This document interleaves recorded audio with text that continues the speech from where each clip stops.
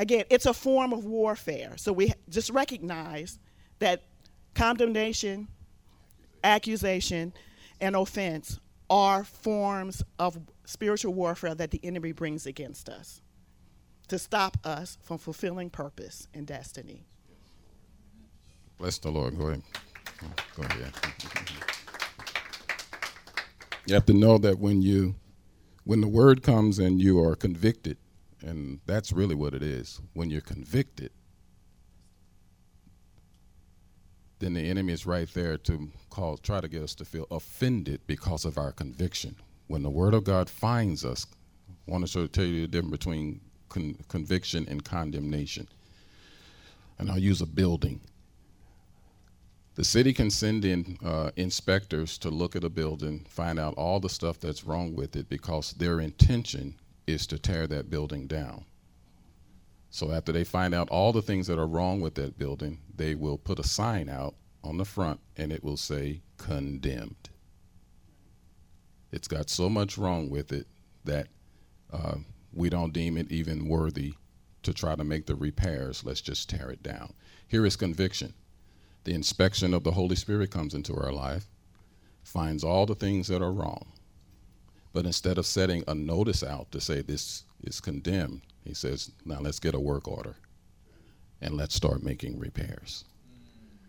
So when conviction comes, don't receive it as condemnation. The word's not coming to say, you're no good, I can't work with you, now get offended, feel accused, walk out the door, and never come back. The word comes, and we find the things that are wrong and out of order, and now we respond and say, okay, Lord, work on me. That's what you do, even when you're sitting in your seat and the enemy's telling you, see, Pastor got something against me. He's trying to put out all my business. No, that's not what's happening. What's happening is you're sensing the word of God, which is sharper than any two-edged sword, able to divide between soul and spirit. What does that mean? He's able to look and see what's the true motivation in your heart, why you really do what you do. And when we're found wanting, when we're found lacking, when we see that our pipes are rusty, just like a building, and our plumbing is bad, and our electrical wiring is towed up, and we got rodents and bugs and insects infesting the walls. And when he points it out, you don't go, well, that ain't me. Well, who are you to come up here and be looking all up in my business? No, just say, Lord, you're right. You're right. Fix it, Lord. I don't want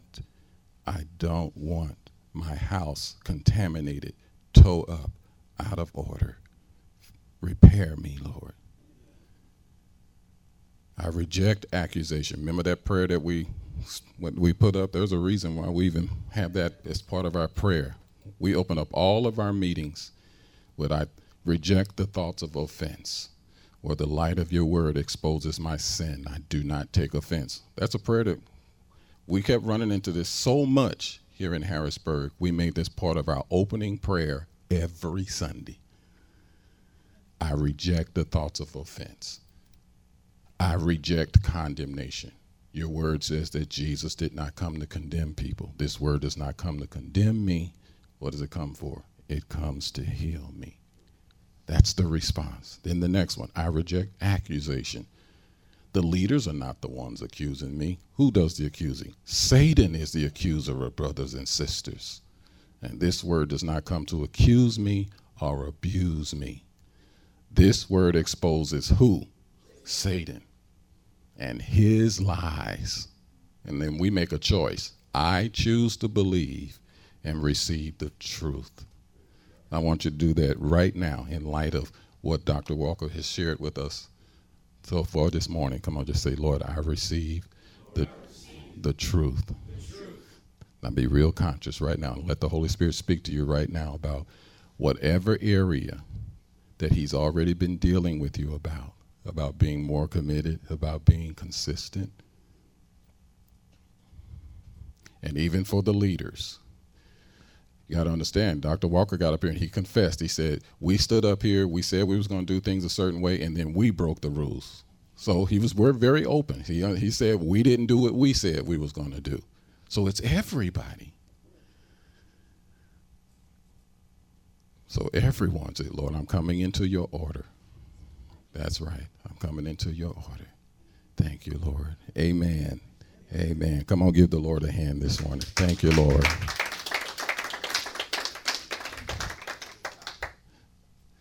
There was a word that the Lord put on my heart for you guys, and you can pass out those.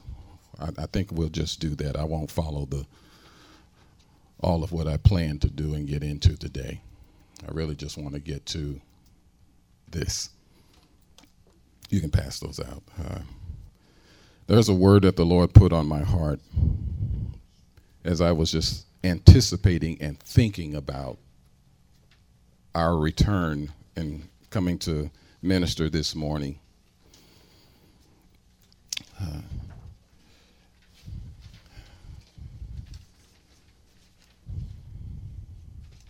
For those of you that have heard different parts of this message before, I just would encourage you to go back and get the first two CDs in which we were talking about unlocking the dream within us.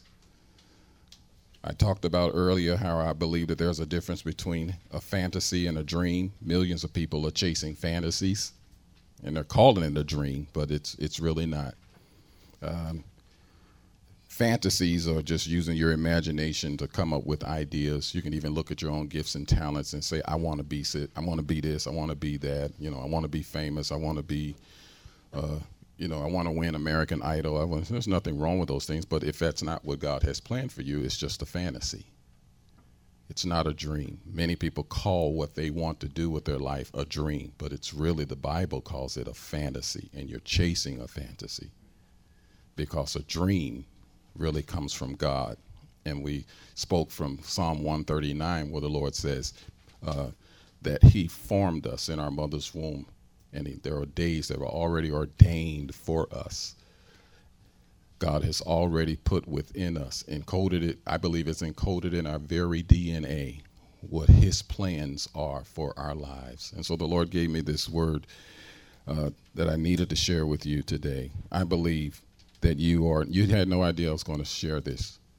My family and I used to travel around the country back in the late 70s, early 80s, before the Winans and before Commission and groups like that came forth in the 80s and the 90s. There were a lot of us family groups like that and ensemble groups back in the 70s and 80s. And this was before the music industry was accepting that style of ministry, because up until then it was mostly choirs and solo singers that were accepted in the gospel music and contemporary Christian music industry. And our family was of such, and we traveled around the country, and everywhere we go, I have a brother, one of my brothers who's passed away now, he would say to everywhere we go, he would tell people, you are an answer to someone's prayer.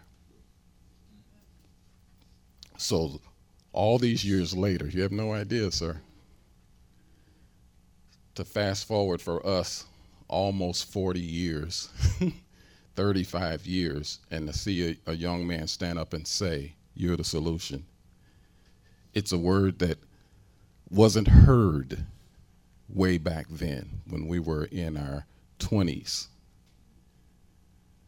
And we'd got to go around the country and we would say things like that because the church was in a very religious place. Things like that sounded arrogant and boastful, to tell people you are an answer to someone's prayer. And I want to tie it with this word concerning God's purpose for allowing you to be born in this time and season. As it was with Moses, and as it was with Jesus, and I believe it's been throughout all of mankind, when a cry goes up to God for help, God has always responded by sending a baby into the world. He would plant the seed of the answer to that cry in the womb of some woman.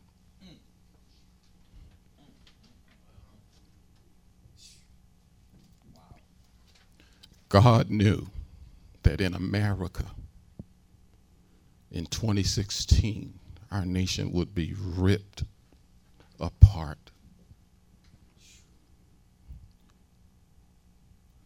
So 25 years ago, 20 years ago, 35 years ago, however your age is now, count back that many years, and God sent the child into the world, knowing that in 2016 we would need that baby. We would need that soul. We would need that person here, because he heard the cry of America. So 30 years ago, he put the answer to that cry in your mother's womb.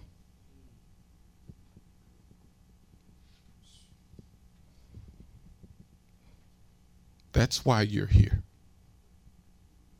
This isn't just a man and a woman begging you to come and please come to church and please be consistent. It's because God heard the cry of America. And he sent you, and he encoded within you the answers to someone's prayer. See, because God lives outside of eternity, so he didn't have to wait till 2016 to then put you here. He knew what it would already be like. So God was 25, 30, 35. How many of y'all in your 40s? Any 40s and 50-year-olds in here? God already put you in your mother's womb and said, and ordained your days. Now you know why I use that scripture from Psalm 139. I formed you and fashioned you in your mother's womb. I already knew you. And I ordained your days. So that when, in the time when your nation is falling apart, I will be able to raise you up in gross darkness and say, here's my light. So now can you hear the words? Now look at you, point to yourself and say, I am the solution. God sent me here to be an answer for America and the world. Come on, bless the Lord right now. Yes, Lord. Would you receive that right now? Yes, Lord. That's why you're here. That's why you're here. And your mother may not have had her life together, but one thing God knew that she wouldn't do. He knew that she wasn't going to abort you. She may not have even known how to raise you, but he knew that she wasn't going to stop you from getting here. You know why God could choose the mother of Moses? Because even though Pharaoh sent out an order that all these babies should be thrown into the river and drowned, he chose her because he knew she would be the one who would not follow the order of the Pharaoh. So I want you to I don't know what your relationship is like with your mom. Some of you, it's not very good, but at least give her this much credit. In a time when abortion was legal, and she could have said, I can't pay for another baby. I can't afford another child. She still made the decision. God could choose her to bring forth. Think about it, guys. God could choose your mom because he knew she would not abort the plan of God. That's why I know God can use some people that your mom may not even known the Lord at the time that you were born. Still may not know God to this day, have any relationship with him. But God knew one thing, she was not going to throw you in the river. She was not going to give in to the plan of Pharaoh. God could choose Mary, little Jewish girl, because he knew she wasn't going to back off even an embarrassing situation in their day. It was unheard of, almost unheard of, for a girl to say that she was pregnant and didn't have no husband. And how could she explain this? She was engaged. Brothers, just think about it. If your fiance came to you and said, I'm pregnant and the baby ain't yours, and this is your fiance.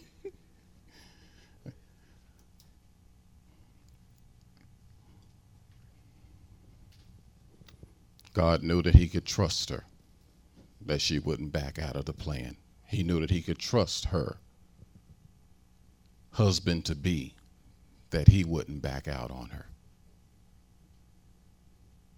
Why am I sharing this with you guys today? Because God always responds with a cry for help by planting a seed. He plants a life into the earth that he knows is going to be an answer to that cry for help. I want you to turn to the page that I put in front of you. You got any left? You gave them all out. Somebody hand me one. I'll let my wife read it. She reads a lot better than I do. This is an excerpt from the book that I wrote many, many years ago, back in 2002. It's back there in the back, by the way, called What Now?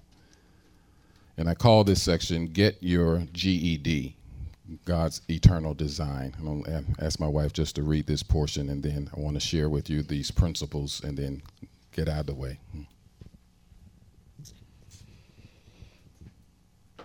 Sometimes people who missed academic lessons in classes the first time go back and get them again. They can get the information they missed and thus get the opportunity to make things right. When it comes to God's purpose, you can have a doctorate level of earthly education, but still have missed his lessons in classes. You must go back to get God's Eternal Designs, or GED. Some of you are planning to earn an engineering degree and then a high-paying position somewhere, but God plans to use you as an urban school teacher. Some of you are in medical school planning for your own medical practice, but God plans to use you in missions and outreach. Some of you can speak 3 languages and plan to work at the United Nations, but God wants you to be an interpreter for a local pastor who has a multi-ethnic membership. Some of you are powerful singers and songwriters who plan to travel all over the world, but God wants you to sing and write for children's ministries and record nursery rhymes to save a new generation. This is what I mean by having a GED, God's Eternal Design. Like the whole world, you can become so money and fame driven, you associate your life's work with only those occupations that will bring wealth and notoriety. You can quote scriptures about being the head and not the tail. You can declare you are above and not beneath. You can say you are more than a conqueror, but have no concept that true success is obedience to God. True blessing is walking in the will and plans of God for your life. Your self-esteem can be so attached to your own concepts of success that you can actually refuse to walk in the will of God. You will find it difficult to receive God's will as being anything other than the image you cherish for your future. I believe God is seeking to release a generation that will truly seek his heart and not just his hand. God wants a generation that will embrace the true GED. We are taught in geometry the shortest distance between 2 points is a straight line.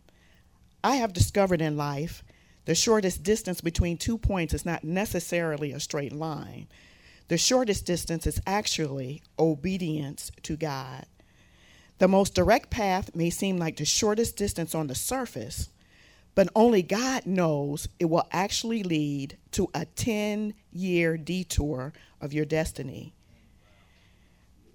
God reserves the right to tell you the shortest route between where you are now and where you are going, which may involve stopping in places and working with people that are not in your route plans. He knows the way he sends you will take you across the path of people, events, and resources you will need when you arrive at your destination. You must trust God with your future. You must trust him with the path and the process to get you there. You must trust his design for your life. Bless the Lord. Bless the Lord. Come on, give Lord a hand. Thank you, Lord. We share those things with you because for us, all of these years, and now it's 12 years here in Harrisburg, several years in St. Louis, 17 being involved in ministry there. And we've watched repeatedly as God's people have come to this point in their lives where it's like, okay, what am I going to do? What am I really here for? And once you make that connection, here's the reason why Dr. Walker was talking the way he was today. It's going to require discipline, diligence, determination, discernment, and devotion to walk out and to live out this thing that God has encoded within you. There are 4 types of people, according to Rick Godwin. Love this brother from San Antonio, Texas. He says there are momentum breakers, there are momentum takers, momentum fakers, and momentum makers. Now, momentum breakers are those kind of people. They're the ones always telling us why it can't be done. We don't have the money. We don't have enough people. And they're always skeptical. Listen to me, guys. I've seen enough of this in Harrisburg to tell you, don't be a momentum breaker. When vision comes forth, don't let the first question out of your mouth be, how we going to do that? Where we going to get the money? How we going to pay for that? Don't be a momentum breaker. The next one, momentum takers. These are the ones who are selfish. They use the energy of others for themselves. In other words, they'll just go with the flow. They show up all the time. They just ride with the momentum. But they really don't really do anything. They just have this way of just showing up. When it's big and it's happening and there's a big crowd and we're all packed out in this room, they're here. But like Dr. Walker was saying, but what we really need are those ones who are not just going to just show up after the momentum's already flowing. You're a momentum taker if you wait. I mean, I remember when I saw where Dr. Walker posted the first time the Hood Rise meeting, the call to action, and I saw one person posted on there. He didn't respond. He was so good. He didn't respond. But they said something to the effect of, I'm tired of always going to these meetings in Harrisburg where they just talk and they never really do anything. So it was basically the message was, call me or tell me what y'all doing after y'all decide. After you meet, then I want to. And I was like, no, that's a momentum taker. Showing up after we already got things going. No, you're just there for the ride. When you look and drive around Harrisburg, or you go into Philly, go to Pittsburgh, and you see stadiums and buildings and huge events and monuments, well, those things came about not just because people came together with money. I've seen lots of things where people have come together and they had the money to pull it off, and they still didn't accomplish it. So get rid of that thought that we need money to make this happen. It ain't just money. You need some people who are committed to see a thing through all the way to the end. Some people have wondered, and I can say this as an outsider coming in, you go, well, the West Shore, the reason why they're so successful is because there's white people and they got money. No, it's not just white people who got money. It's some people over there who got a different mindset who say, if we start something, we're going to stay here until it gets done. If we don't have the money to do it, then we'll start a fundraiser to make it happen. If fundraiser ain't going to make it happen, we'll get on the phone and we'll barter. You do something a little bit for me, I'll do something for you. We're going to make this happen. That's the only difference between East Shore and West Shore. It's not money and white. It's a different mindset that says we can do it. We will do it. Over here, I've seen a lot of we can. God is able. Preachers stand up and God is able. And I'm sick of God is able messages. I already know God is able. Amen. One man who came to Jesus for healing said, Jesus, I know that you're able, but what I want to know is, are you willing? And Jesus said, I am willing. Be healed. So that's what we got to come to on this side of the river. No more God is able. No, God is willing, and I receive it. Amen. Come on, bless the Lord right now. Hallelujah. Don't be a momentum faker. Momentum fakers are those ones, they got the wrong motive for being in this in the first place. They're here for personal gain. They just glean the good and then they leave. They just glean the good. What do I mean? They come, they see what's happening, and they pick up on the ideas of what's happening here, and then they run out, and then they try to do it too. Those are momentum fakers. I've seen that a lot in Harrisburg too. There's different things we would get start because they were things that God told us to do. And we would come here and implement them, and same as you. Try to get other people to rally around, and they come and check out, see what we're doing, and then I'd see 2 or 3 months later on their website that they're announcing that they're trying to do the same thing that I just asked them to come help me do. Momentum fakers. Yeah. I know you've seen it. I'm sure you've seen a lot of empowerment ideas and hood rise ideas, and they'll come and sit here and hear what you're doing here, and then next thing you know, you hear that they're trying to do it. I'm like, what? Like, we spent all that time asking you to help us. And I want to say this to you. Don't be discouraged. Got a word for you. Then there's the momentum makers. Amen. That's what I'm looking at in this room. These are the ones who strengthen the move with their influence. They add value.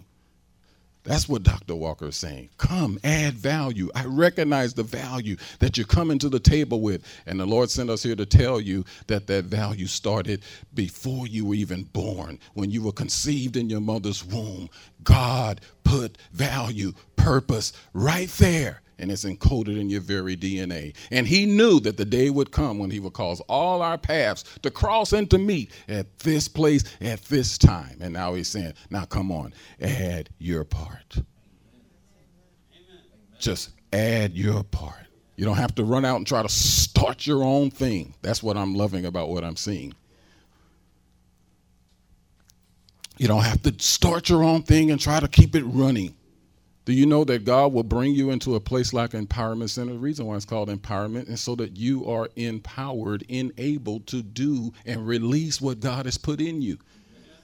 I want you to know it's not an easy thing to start it all up and get it all going. So I just love the idea of like, I'm already empowered. God's already given it to me. Now I can just come into a place and just add in what I've got. I don't have to worry about running it all, supporting it all, because you don't know the headache that the leaders go through. They're up and they're praying, they're tossing and turning at night for you. I can tell you. This man stood up here and he teared up, trying to hold back how he felt about the young man he mentored, because you pour your life into them. They're not trying to control anybody. Folks that are, I'm just saying it to you, and I'm not being prophetic. I'm just telling you that this is how it is. Happened in St. Louis, happened to us when we got here, and we're in a season in America, it's like, stop all that. Come on, get on board. But for him to pour his life, and they poured into so many people.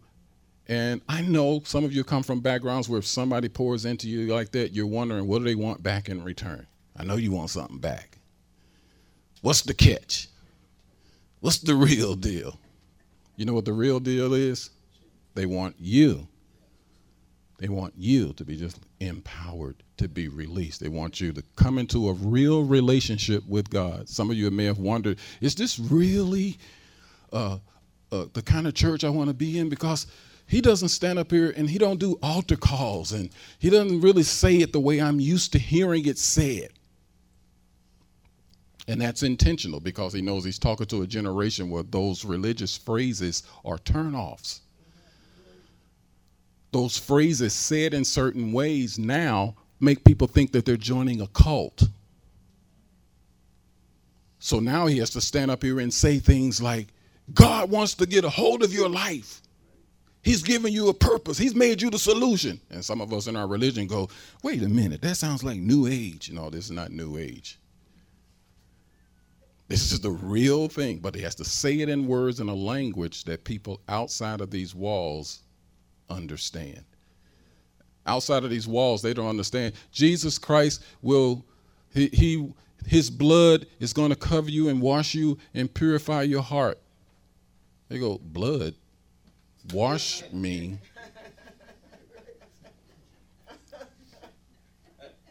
Those words make perfect sense to us because we're already in it. But outside of here, talking about, let the blood of Jesus just, what? Why am I saying this? Because people's minds have been so conditioned. Think about the movies and the commercials and even the cartoons with incantations and witchcraft spells that have been spoken and released, and they use those types of words. So they come to us and we're saying things like blood and sacrifice and like, what? Oh, hey, oh. Why am I sharing this with you? So that you can have confidence in the strategy that God has given your leaders. You can have confidence. These are believe me, we wouldn't be here if this was a cult. We would not be here if this was a man and woman of God who was just trying to get your money. I'm saying this as an endorsement. He didn't pay us to say this, but I feel like I need to share this with you. You're in a place where the real reason for God giving you life and breath can actually come forth. It can actually happen. Remember that movie, Angels in the Outfield? How many remember that movie? And the little boy kept saying, it can happen. Well, without being all deep and mystical like they were in that movie, I want you to at least tell somebody, say, it can happen. And now let's go to the next step. It will happen. Thank you, Lord. Now, here's my word of caution to you. And I wrote it down, have it written there intentionally. Many leaders focus on the momentum breakers, the takers, and the fakers. And I want to say that to all the leaders in the house. Don't waste the time just talking to them. I grew up in church, and so I can tell you, you lose a lot of momentum. You become leaders. You'll become a momentum breaker, taker, and faker by spending all the time focusing on them. Go ahead and just roll with the people that want to do it. Roll with them. What's my Bible story backup for that? Anybody know the story of a man named Gideon? Yes. Gideon raised this guy up. God raised this guy up named Gideon. He didn't feel worthy. He was scared. He was hiding from the enemy, and God called him out to be a leader. Rallied everybody together, called them forth to go and deal with the enemies of God. 32,000 people showed up. I'm going to share something. I want you to understand this real clear today, because sometimes we're looking at all these churches that's got 30,000 members. Well, here's what the Bible, here's Bible. Story of Gideon is he started off with 32,000 people. God said you got too many. So I don't want you to ever be impressed by the big, huge ministries. God told Gideon, you got too many. Because if I give them victory with 32,000, they're going to think they did it. They're going to think it was in their numbers. So he said, told Gideon, tell everybody that's scared, go home. Part of what you're going through right now, brother, is people that are scared. They've heard the call to action. They're afraid. So let them go because they're afraid. They're not ready because where you got to go, you're going front line, head on with the enemy. And you don't want the people that, what was the guy's name that abandoned Paul? John Mark. But right when you in the heat of the battle and getting persecution and folks after your life, they bail out on you. So you're scared, then go home now. And I'm sure Gideon didn't expect that when he said, everybody that's scared, go home. He probably thought it may be a couple of hundred people. But 22,000 people bailed out. Why am I sharing this with you? Because what's about to happen to America, as you guys can see it, the lines are being drawn in the sand. You're on one side or the other. You better believe that there's a whole lot of people sitting up in big, huge churches. When the cry goes out and says, everybody scared, go home, they're going home. So that left them with 10,000. But then God said, you still got too many. Well, like, what do you mean too many? We about to take on an army. Thousands and thousands of people. And you saying 10,000 is too many? You got too many. So he said, now I'm going to test you. And that's what's happening. Empowerment Center, you're in the testing period. And the second test was very, very tough.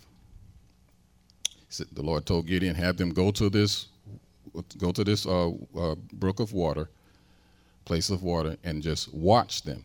Watch everybody when they stop to get something to drink. He said, now everybody that brings the water, scoops it up, and laps it like a dog, keep them.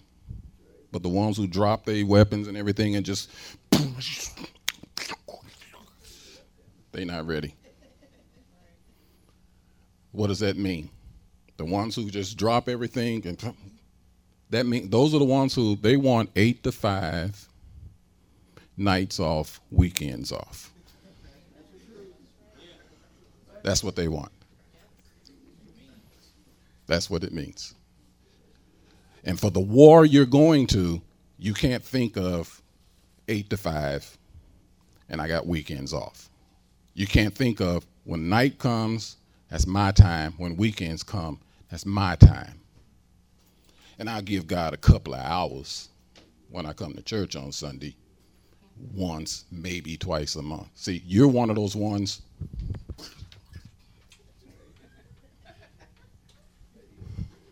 But for the ones who are willing to scoop the water up, bring it up to your mouth, and just lap it like a dog because you're still looking around. You're still vigilant. I'm still watching for my family. Still watching for my wife, my kids.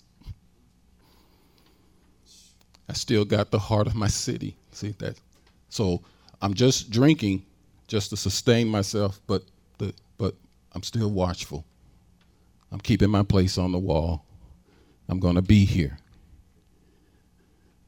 Put it in practical sense, that means that at 10 o'clock on Sunday morning, I'm going to be here. Now, you don't start with 10 o'clock Sunday morning. That means that on Saturday night, so I'm giving you something practical. That means you don't stay up Netflix binging till 3 o'clock in the morning. It means go to bed 10, 11 o'clock Saturday night so that I'm ready. So that Sunday morning, 7 o'clock, I'm getting up and I'm getting myself ready. 7 o'clock, that's 3 hours, that's 4 hours before service. Yes. Why? Because I'm lapping like a dog. So I don't think in terms of when I get to the building, now I'm on. You're saying, I'm getting myself ready.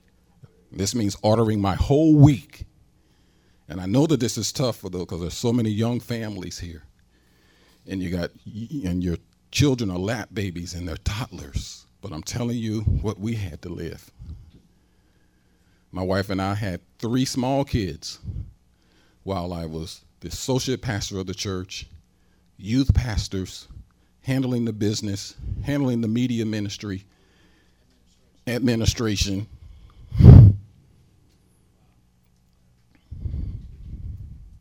So I'm telling you what I know. That meant, for me, it meant Saturdays. I would go in because I was over the media and the sound system and the camera system. I'd go in on Saturday morning or Saturday evening and get everything ready Not wait till run in on Sunday and then start pushing buttons and trying to get everything ready at the last second. I come in on Saturdays and get everything tested. Because there's this demon that gets in sound systems. And the one time you don't check it, ain't that right, sound man? The one time you don't check it is the one time that you turn everything on and nothing works. But you would have made that discovery if you came in Saturday night. Because that's how serious this is. Some of you on your jobs, you know how when you got a project coming up and you'll work, even though you're supposed to get off at 5, you work till 7 or 8. And I've done it because I work for the state. I've been on my job, on my state job, as late as 2 o'clock in the morning working on projects. Why? Because that's what it takes if you're going to be successful. It's not 8 to 5. I want you to stop thinking like a consumer. You're now the producers. You're not the consumers. Consumers think in terms of do my 8 hours, weekends off. But when you're the producer of a product, it's whatever amount of time it takes to get it done. You're one of those ones. You're going to see this picture. Drinking the water. Still on my post. That's the mindset we're talking about. So it's going to take being diligent. So let me start off discipline. Get yourself on a schedule. Change your diet. Start exercising. I'm talking to myself too. I haven't been exercising like I was supposed to the last couple of months.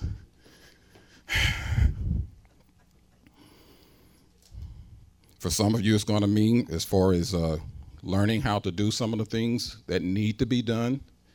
And I had to do it too. I love when you're telling your stories of where you come from and what you've been through. And this is part of mine, so I'm telling you out of my own life. The whole lot of things I did not know how to do. So I would go to the community college and take some of those courses about administration and business, things that I didn't know how to do. I'd go and find out how to do it. And you guys have the convenience now. You can go online. There's a whole lot of stuff you can Google and find out how to do it for free. Everything from sound to microphones to vacuuming the floor. Do you know how much of a relief it is? I'm not saying you never do it, but for those of you that come in early or stay late and clean this room up and clean up the offices and have everything ready, it's one more thing that your leaders don't have to worry about. Because all of that is important. When people come here, you only get one chance to make a first impression. Always remember that. You only get one opportunity to make a first impression. Someone could be walking up in here who could be planning to give this ministry $10,000, and they will make that decision based upon how things are in order. Again, telling you what I know. In our church in St. Louis, former Miss America Debbie Turner was a member there. And her brother-in-law was pastor of one of those big, huge churches in Texas. They happened to visit our church one Sunday morning. And this pastor, at the end of the service, my brother recognized him. My brother said, the pastor of our church is my older brother. That's when I say brother. He's my literal brother. So he recognized this pastor from Texas, Debbie Turner's brother-in-law. You know how they do in church. Oh, it's so good to see you. Oh, my God, you were here visiting our church. Oh, just have something to say to the congregation. So this guy stands up and he says, I know that this is a house of order. I was very impressed with this ministry. He said, because I had to go to the restroom. And when I went to the restroom, the men's restroom was so clean. It wasn't stinking. It was so clean. I know this is a house of order. And with this being a house of order, I just want to bless this house. So he gave our church $5,000 that day. because he saw excellence and a place of order that he knew I can invest in it, and I know they're going to spend it well because I'm already looking at it. He didn't go by the praise and worship, which is awesome. He didn't go by the dancers, because we did all of that. Because, I mean, in our church, when we had praise and worship, we do songs like righteousness, peace, joy in the Holy Ghost. Whole congregation. Righteousness, peace, and joy in the Holy Ghost. Can you imagine a whole congregation of people? Yeah, we had choreography in our praise and worship. And not just the dancers. The whole congregation be doing it. So that ain't even what impressed him. Not the slamming band, the lights, the cameras, everything. He was impressed by a clean men's restroom.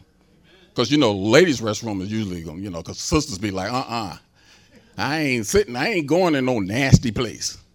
But a clean men's restroom got him. Discipline.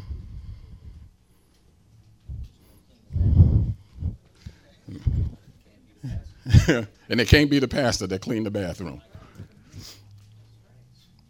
It's that consistent doing it every time. And without getting offended. Because nobody recognizes that I'm cleaning the bathroom faithfully.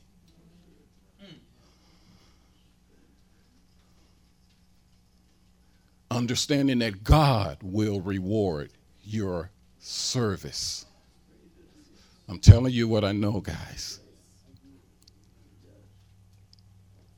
You can't expect these great blessings to come upon your dream if you're not willing to invest in the work of another man. That's what's kept Harrisburg held back. We must invest in somebody else's. You've got to plant and sow. Because think about it. For what it is that you feel God has called you to do, I had this with one of our team members that first came here with us, and that's part of our journey is that my team bailed out and went back to St. Louis. They saw how tough it is here in Harrisburg. It's like, oh, no, I ain't signing up for that. Oh, yeah. Sound familiar? I ain't signing up for all of this. Harrisburg's a tough place. But it's a place that will test the motivation of what's really in your heart. It tests what's really in your heart. Why you do what you do. And you must be willing to plant and sow in something that God has given somebody else. Because you can't expect, and I had this to happen with one of my team members. He wanted to one day own his own restaurant. And so I gave him this analogy, since he wanted to have his own restaurant and all of that. I said, it doesn't make any difference how good the food is. If people get poor service, they ain't coming back. So I said, for you guys, you are like the waiters and waitresses. It doesn't make any difference how good me and my wife teach and preach in this church. If people don't get good service, they are not coming back. So I said, that's what you're going to be expecting when you get your restaurant. If you don't give us what you're expecting your people, your employers to one day do for you, then you'll never see it. If you want good employers, you want good waiters and waitresses to run your restaurant, then you better be a good and faithful steward and servant in the house of God. Because you're going to get back what you sow. You sow inconsistency, then you always get those employees that are always calling off. You're like, I got a business to run in here. Yeah, but they always calling off. Why they always calling off? Because you was always calling off. It's a tough word today. Now I know why the Lord took 3 times for us to come here before I could deliver it. And he used you to set it up. I didn't even have to set it up. Just gonna have to be willing to, guys, ladies, turn off the TV, turn off the video games, get off the Pokemon Go. Why? Because you can. I'm not condemning that. I'm talking about if you're going to spend your time on that, then when are you going to ever be working on what God put in you? Don't you know that the millions of people who are spending all their time on their phone playing games, you're contributing to somebody else's dream, not to what God put in you. Singers that are in the house, start rehearsing. Turn the TV off, put on your music track, rehearse in your house. Don't wait till you stand up here and no. You don't rehearse in front of the people. Get ready now. Those of you that are writers, Pastor Chris, I'm not fussing at you. I'm giving you got to have this. Because I want you to fulfill the thing that God sowed into you at your conception. Not your birth, at your conception. He put it there. Those of you that are writers, write. But I don't have no distribution deal. I don't have no contract. Just write. I had a young man from Philly call me, I want to write a book. Okay, so what do I need to do? I said, write the book. But what about the cover design? And I said, don't worry about the cover. Who's going to distribute the book? Write the book. Amen. Why am I getting into this? Because sometimes out of our lack of discipline, we're thinking about the end product. We're so busy thinking about what it's going to look like at the finish of it, we won't start. You're worried about the book cover and you haven't wrote the book yet. Write it. Some of you are full of poetry, full of essays. Some of you got stories inside of you. So you're thinking, one day I'm going to write this movie, and so you never get to it. Write the script. Don't wait for the producer and the director and trying to get with a film agent. First, write the script. Why? Because one day, a once-in-a-lifetime opportunity is coming your way. And you need to have it ready. I used to say this to one of my spiritual daughters. She was always telling us how that she had this script that she wanted to write. And I say, write it. And I would say those very words because one day, a once-in-a-lifetime opportunity is going to come and you're going to need to be able to just hand them the script. Little did she know, Cedric the Entertainer, who is from St. Louis, she finds herself at this big event of a relative of hers. She's there, she goes, and they're sitting with Cedric the Entertainer. And he's talking about how he really wants to do more help in the city because St. Louis is his hometown. And she tells him about this script idea she has. And he says, well, give me the script. And her only answer is, I haven't written it yet.